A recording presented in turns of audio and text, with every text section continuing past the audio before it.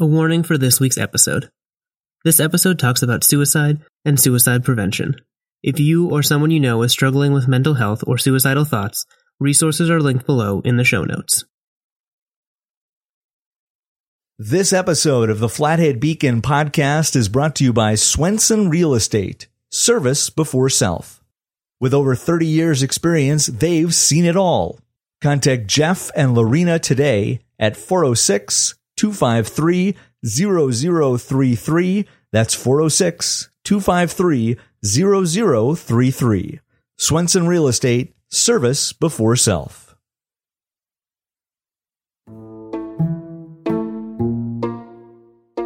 From right here in the beautiful Flathead Valley, I'm Micah Drew, and this is the Flathead Beacon podcast for Wednesday, September 22nd.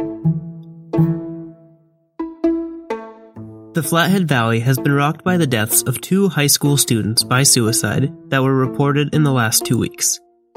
These deaths marked the 7th and 8th by suicide in the high school age group in the area in the last year and a half. My colleague Tristan Scott reported on the deaths which came during Suicide Prevention Month as well as the first month of the school year. And along with myself, he talked to administrators, activities directors, grief counselors, coaches, and others working in the realm of suicide prevention to get an idea of the resources available to those struggling with mental health and to try to understand how the community can prioritize awareness and prevention. Tristan came to join the podcast today to talk about his reporting journey, how he covered such a difficult topic, and what guidelines are in place for reporters covering sensitive topics just as this. But before we get to Tristan, a reminder that this episode of the Flathead Beacon podcast is made possible in part by members of the Flathead Beacon Editors Club. Members support all of our journalism in all of its forms, in print, online, and here in the podcast studio, and they do so for as little as $5 per month. Members get some extra perks too, so if you want to find out more or join today, visit beaconeditorsclub.com.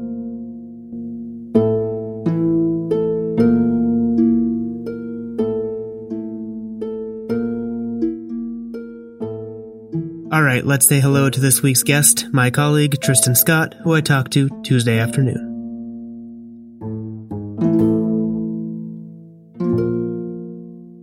Tristan, thanks for taking the time this afternoon to come up to the podcast studio.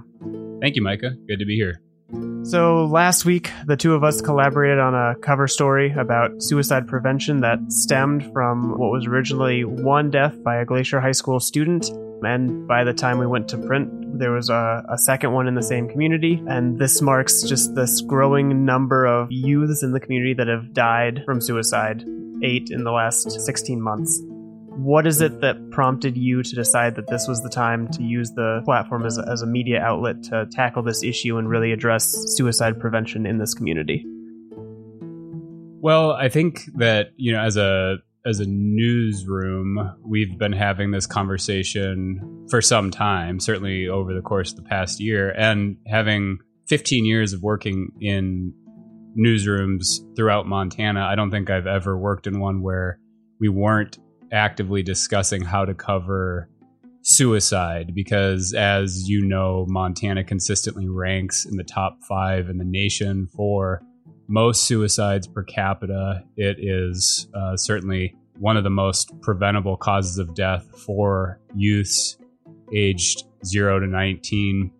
And so suicide is an ongoing topic that, as a reporter, I have wrestled with how to cover it as a public health issue.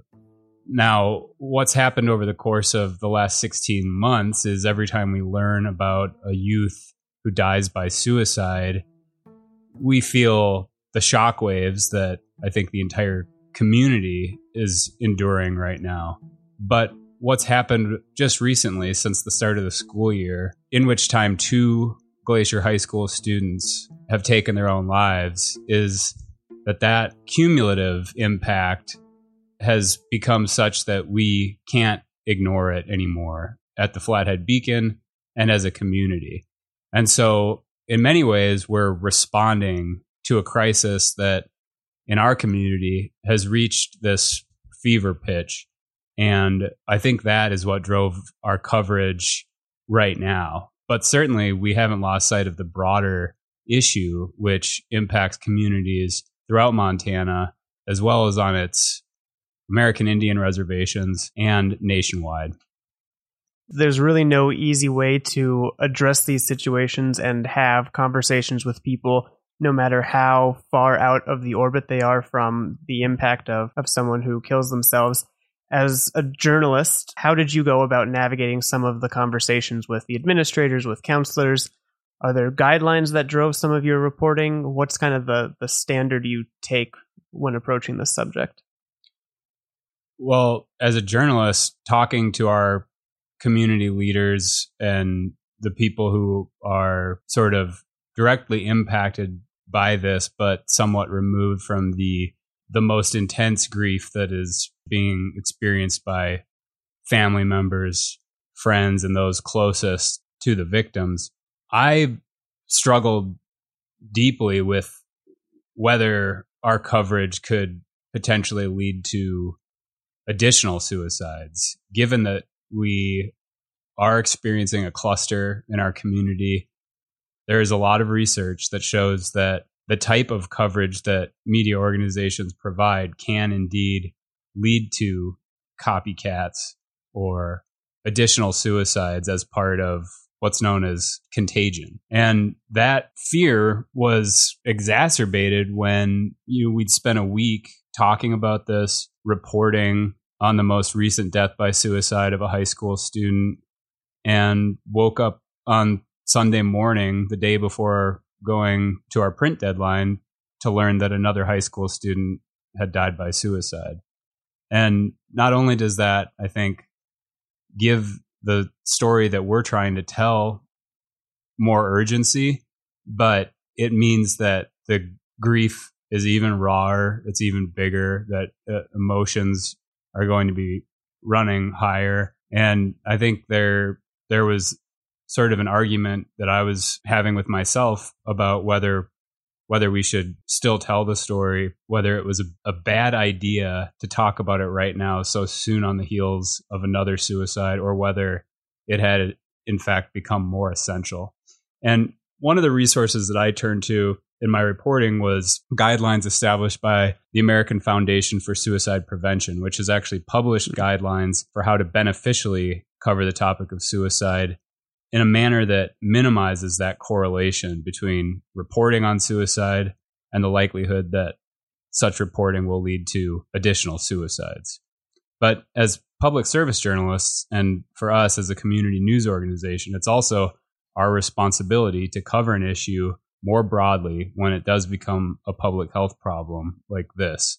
And that includes asking our community leaders, our educators, our mental health experts, what can be done about it, what is being done about it, and really emphasizing and re-emphasizing the key message, which I think is suicide is preventable.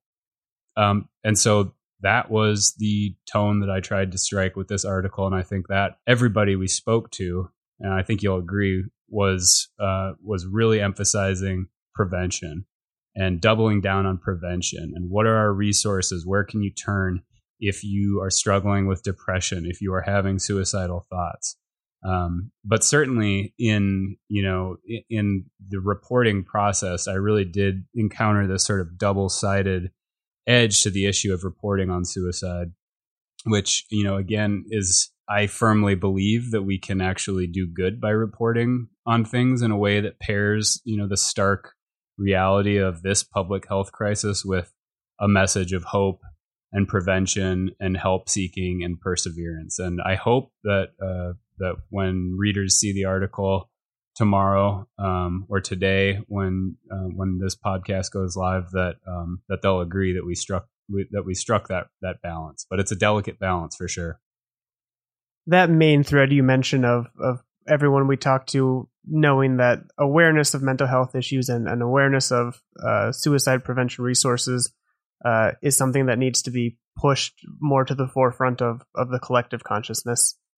What can you tell us about some of the strategies you heard from either administrators or other members of the community to address this, and what kind of resources are there that people should be aware of?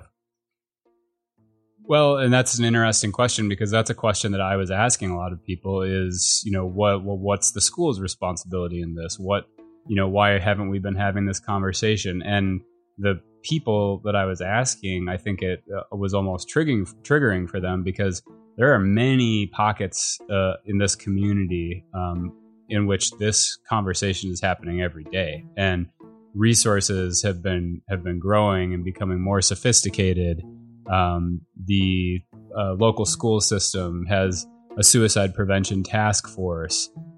They have counselors and therapists that are paired with each class so that they gain a better understanding of individual students as they matriculate through the ranks. There are nonprofits that help both with prevention and postvention. There's grief counseling, groups that meet to talk about losing loved ones to suicide and trauma. So there really is this suite of resources in our community. One of the things that I learned about is the 2017 Montana State Legislature passed a bill that addresses suicide prevention in schools.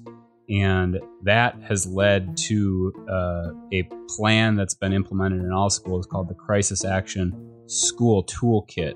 And the author of that school toolkit, Scott Poland, licensed psychologist from Florida, is actually going to be coming to the Flathead Valley to speak to the various high schools in our school district about suicide prevention. And so we literally have the person who wrote the book on suicide prevention coming to talk to our communities at this really dire time of need, this very vulnerable moment for our young people as well as our educators and our community leaders. And so I think that is something that everybody will find beneficial. I certainly learned a lot from talking to him and from reading the Crisis Action School Plan.